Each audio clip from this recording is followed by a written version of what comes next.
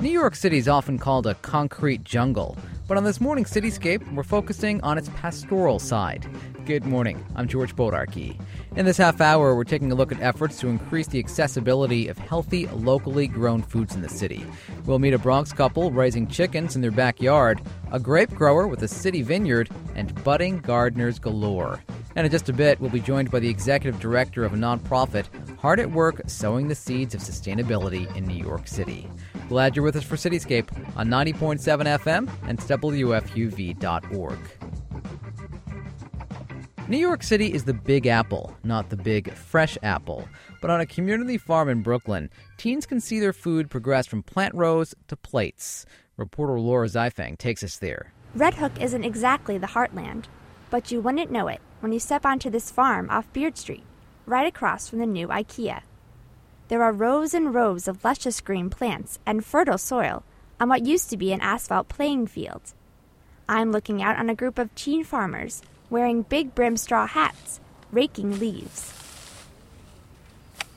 The teens sow seeds, weed, and harvest the crops they grow. 15-year-old Selena Gonzalez is a native Brooklynite. This is the first farm she's ever stepped foot on. Selena walks me out to a part of the farm dubbed the Upper West Side and explains what work lies ahead today. We're looking for anything that's not peppers because we don't want them.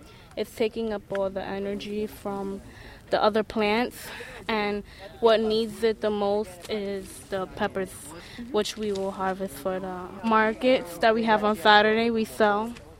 The teen farming program is run by a nonprofit group called Added Value. The first crop was planted back in 2002 and has been growing strong ever since. In addition to working the land and running a farmer's market, the teens get to try their hand at cooking.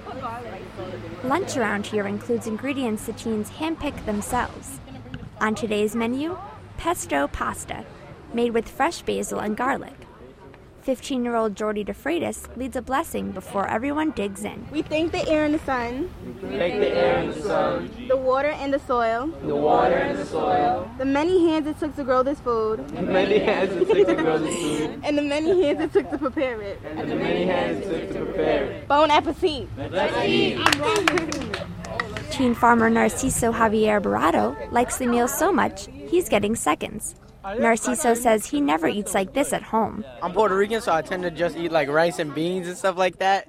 And I like the flavor of this, they call it pesto. It tasted different than what I'm used to, and it pretty much spiked my taste buds. Devon, are there more pesto? Flavor. From like pulling it out of the ground to making it into something you prepare. It's just growing up in the city, it's not something you see, and something a lot of the kids have seen for the first time. That's Corbin Ludline, a recent college graduate who works at the farm as a teacher. He helps the teens with everything they need to know to produce a fruitful crop. Jordy DeFreitas has only been on the farm for 3 weeks, but says she's already learned a great lesson about locally grown foods. There's not a lot of supermarkets over here, so people need a better way of getting food. So this will help them. Plus, it's cheaper and it's very healthier. And we grow our own food with no pesticides or nothing, so it's good. Good not only for the eating, but also for growing friendships and confidence. At the end of each workday, the teen farmers say their goodbyes and share positive thoughts about one another. Jerry, I respect that no matter what, you always, you keep yourself going, and you don't never give up no matter how hot the day is, and you're always willing. On the Red Hook farm in Brooklyn, I'm Laura Zeifang. Pick up on what everybody else is doing. Keisha, I respect that you try to bring your experience of working at the farm already and giving it to other people. Nicole, I respect that you're a very quiet person, but even though you don't talk much, you get a lot done. The group Added Value has been training teenagers to work on urban farms for some 8 years now. The nonprofit opened another farm on Governor's Island in June. Find out more on their website, added-value.org. You don't have to do the digging to support local agriculture. A Lower East Side caterer is hoping to open a cafe to serve the yield from her rooftop garden. Cityscape's Ellen Burke asked her about her plans. Tell me a little bit about where the idea for having the garden came from. Well, I was raised in Corsica, and my parents created this self-sufficient restaurant in the valley over there amongst, there was just a few neighbors which were shepherds. Everything was extremely local, so that was kind of the way I was raised, is tasting all the plants in the environment. I ran into this class that was being offered at the Open Center last summer, and I was just like, I have to go there. And it was the permaculture class offered by Andrew Faust. And permaculture is the study of permanent culture, which means whatever you do it with minimal waste for a sustainable future. After taking this permaculture course, I was offered this roof. First of all, I was offered to run a cafe in the building, and then they told me about these 3,000 square feet of roofs in this building, and I was like, I want the roofs as well. I want to grow the food of the cafe on the roofs of the building. So the plans for the cafe are still in the works, and how are you going to use all of this stuff for the cafe? The cafe won't exist for, I think, another year, but I'm only using about 5% of the roof areas right now, and I'm getting a lot of food. I know you said you grew up and your parents were farming all the time. Is that kind of how you knew how to get these together, or how did you figure out how to get the beds set up and all that stuff? No, we didn't have beds, we had land. So, and my friend, I have a friend, she should be here any minute, but her name is Rachel Crocker, and her mother has a beautiful little goat farm in Massachusetts. So she was raised on a farm. I wasn't raised on a farm, I was raised in a restaurant, and then there was some kind of, a little bit of farming, gardening, and I didn't know how to get started. I was really freaked out. So these are a mix of squashes and gourds and pumpkins. Here we have peppers and tomatoes at the back and some dill. What I really want to say is that it's not difficult at all, and it is a piece of heaven, and it's not that much work. It's a few hours less TV a week or something like that. It's just not that much work, and it's very easy to do. Ann Aparu hosts a traveling dinner using her garden ingredients. The soiree is on the 18th of each month. Find out where it'll be next by sending an email to 18threstaurant@gmail.com. That's 18threstaurant@gmail.com. As with any movement, the hippest supporters are the ones who come on board the earliest, say when they're 5 or 6 years old. In Cobble Hill, Brooklyn, one public school is making the case that it's never too early to start gardening. I see a worm! So you're ready. So we're going to start getting ready. My name is Tina Aprea Reris, and I am a science teacher at PS 29.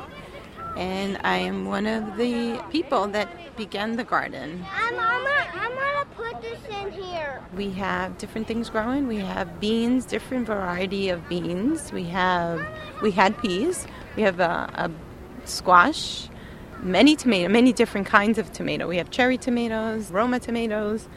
We have carrots, lettuce, basil to actually feed. Once we do one harvest, we can feed children pasta with pesto in the cafeteria maybe once a week for the month of September. Did you want to go look at the different tomatoes that are growing? Do you want to come over here and dig over here? Usually I like to dig dirt. My name is Paloma. Usually I don't eat vegetables, but now I'm starting to eat vegetables because I'm growing big. I'm only 4 years old. I'm going to help you a little. Are you ready, Maybelle? You think that's big enough for the plant to fit in? I feel proud to see that they can now know that food is not just in the super. It comes from somewhere. I had a parent said that her child, because they used to order online, they thought it came out of the computer, because it would get from the computer to their house, and they were little ones. But now they see that the tomatoes are green, and then they turn red, and then they ripen and they're ready to eat. All right, now I'm going to hold it for you. Put the soil all around it. There you go. My name's Cassie Deem, and my son's name is Coulter Deem. He ate cucumbers for the first time, which I was very excited about. He never eats cucumbers. He doesn't eat anything that's in a salad, and he was very excited when he saw the cucumbers and that they were growing here, and he ate them for the first time. Come, start. Make your hole right here. right? Okay.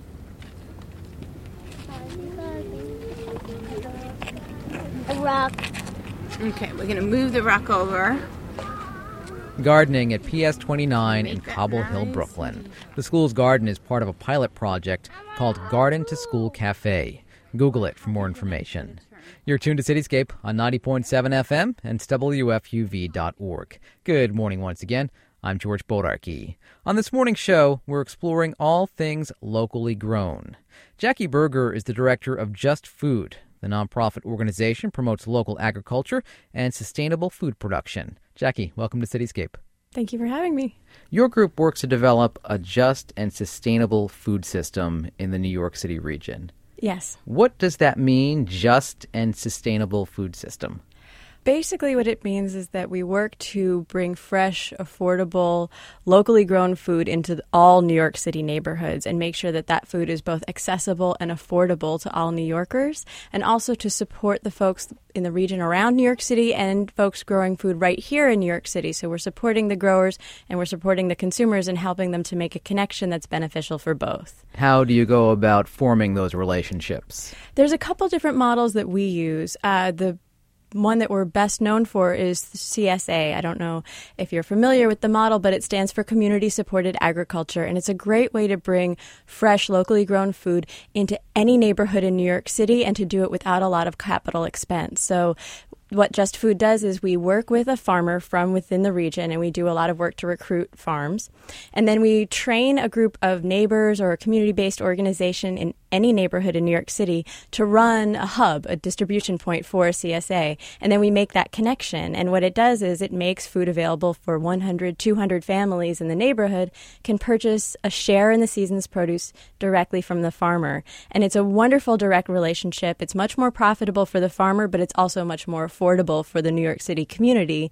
And it's a great way to get organic fruits and vegetables incredibly freshly into any neighborhood in New York City. And there's a lot of neighborhoods that don't have that kind of access. How is that different than getting a group of farmers to do a farmer's market in a neighborhood? Well, one of the essential distinctions is in most community-supported agriculture relationships, the payment of vegetables is made up front so that the farmer gets the full payment for the produce early in the spring, which is often when farmers are purchasing equipment and seed and hiring their first laborers. So when they're doing all of that, they usually go into debt, and this prevents the farmers from going into debt. And in exchange for that upfront investment, they offer their produce much more inexpensively, so that you're getting a lot more produce for a lot less money over the course of the season. We know that here in New York City, low-income residents often struggle to get access to fresh fruits and vegetables. Are there enough CSAs in low-income neighborhoods here in the city? Just Food's been working for about 15 years to make those CSA distribution points, to locate them in neighborhoods that don't have really good food access and that have lost a lot of their grocery stores. And we work to make them accessible to low-income families. So we have done advocacy work so that a lot of the CSAs now accept food stamps. They also have sliding scales and other flexible payment plans that make it more accessible. So sometimes that upfront payment is really difficult for a family to make. And so if you pay with food stamps or other methods, you can actually pay in installments over the course of the season.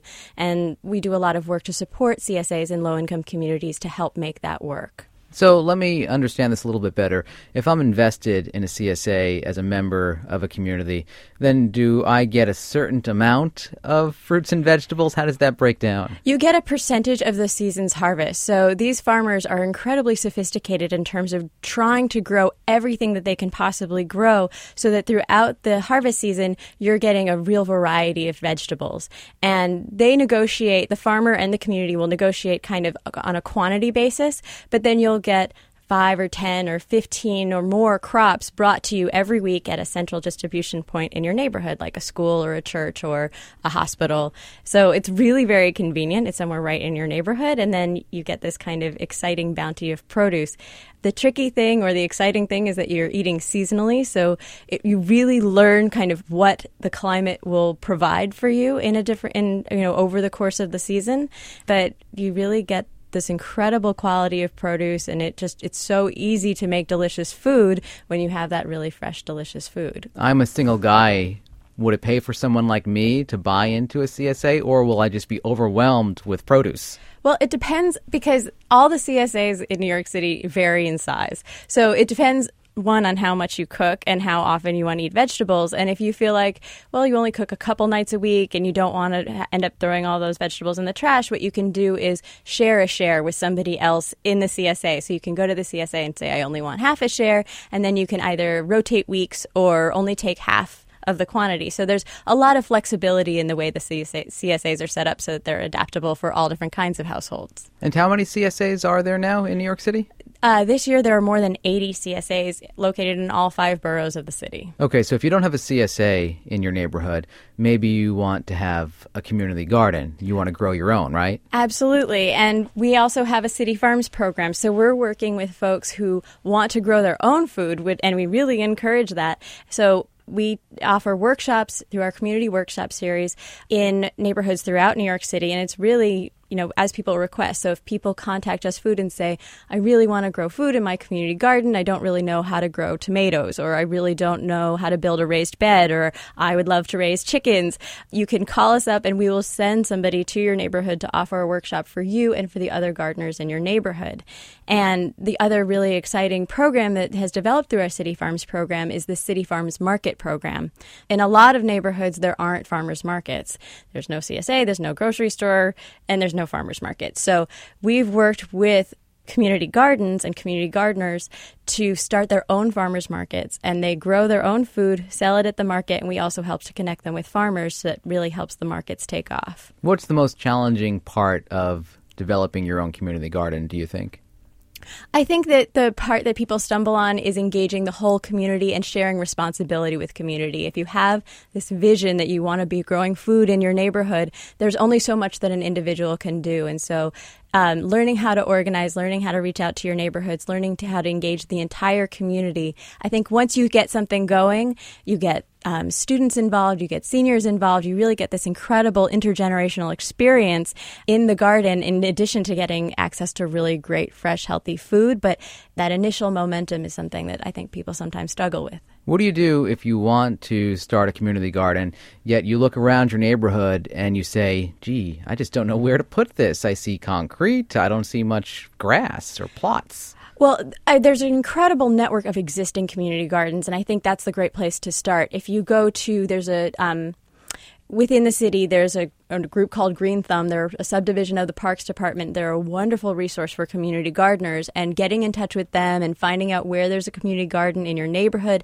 and finding out how you can get plugged into and support an existing garden, meeting the people who are growing there, finding out how you can help out. That's really a wonderful way to get involved, and I think it's great to get that kind of experience before you go and try to start your own. If you see a developer about to break ground on a new building, can you approach that developer and say, you know what, can we set aside a little bit of land in this neighborhood so we can build a community garden? It's interesting. A lot of green building and a lot of developers are moving in a more green direction. I think working with your community board is a wonderful way to figure out how your community can plan for urban agriculture and plan for that kind of green space.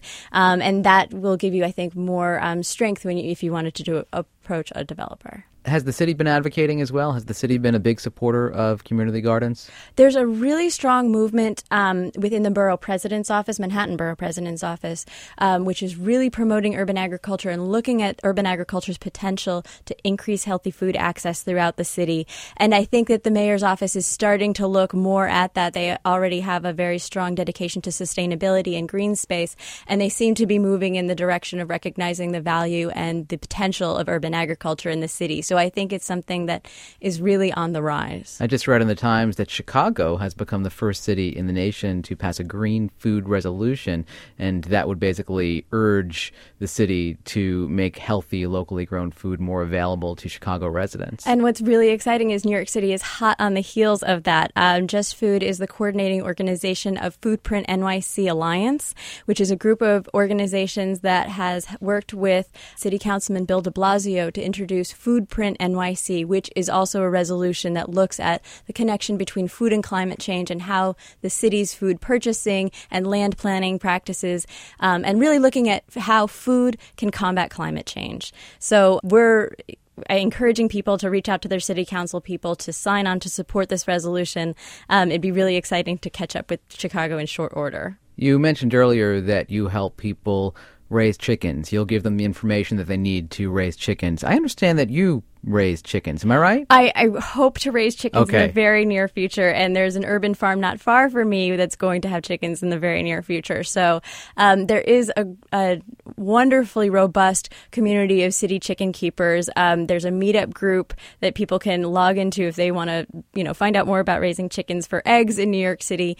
And we do offer, through our City Chicken Project, we offer grants to community organizations who want to raise chickens for eggs and do that in conjunction with markets and education. So it's really exciting to see more people getting into livestock in the city. When I hear about people having chickens in New York City, the first question that I think of is that legal?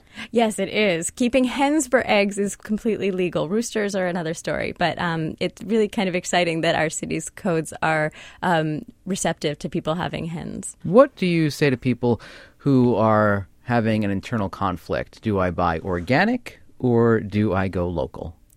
Well, I think and a lot of times it depends on what you're buying, but my answer is always to buy local. The farmland around New York City is something that it's an incredibly valuable resource to us in terms of the long-term sustainability and food security of our city. And if it isn't actively farmed, we will lose it forever. And that's our legacy.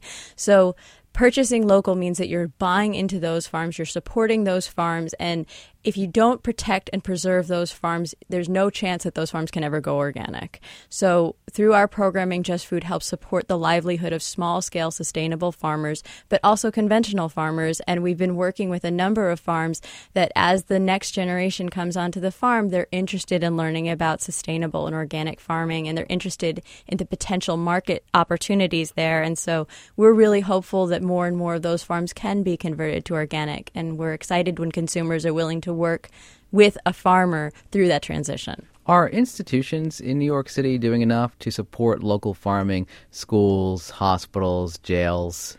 There's a lot of room for more local purchasing. The folks at School Food are very interested, but there needs to be a stronger commitment in city policy all across the board in terms of making an effort to purchase locally.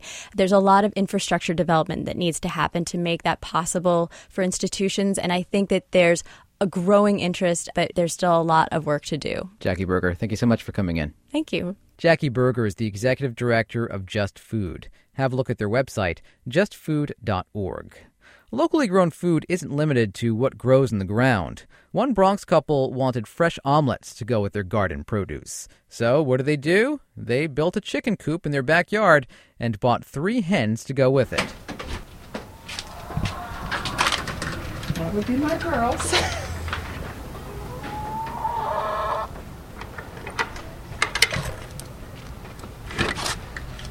Okay, here they come down. My name's Isabel Goldberg. I live in the Bronx in the Norwood section, and in the daytime I work at NYU Medical Center as the Director of Environmental Health and Safety. I think the reason we decided to have chickens is I love eggs. The eggs you get in the supermarket are so-so. For 3 chickens, I'll get 2 eggs a day.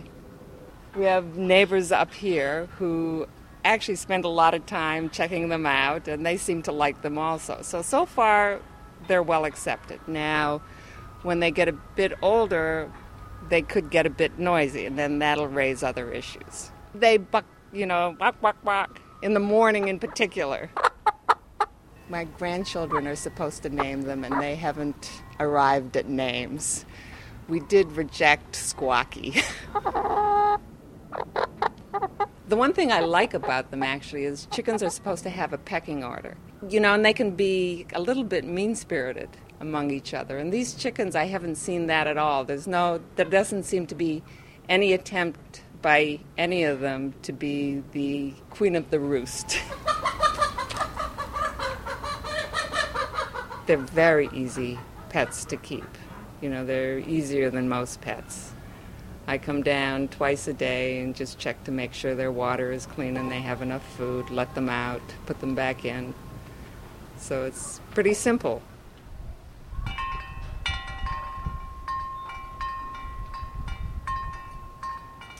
I think it's very important to try and be sustainable, to do things as locally as possible.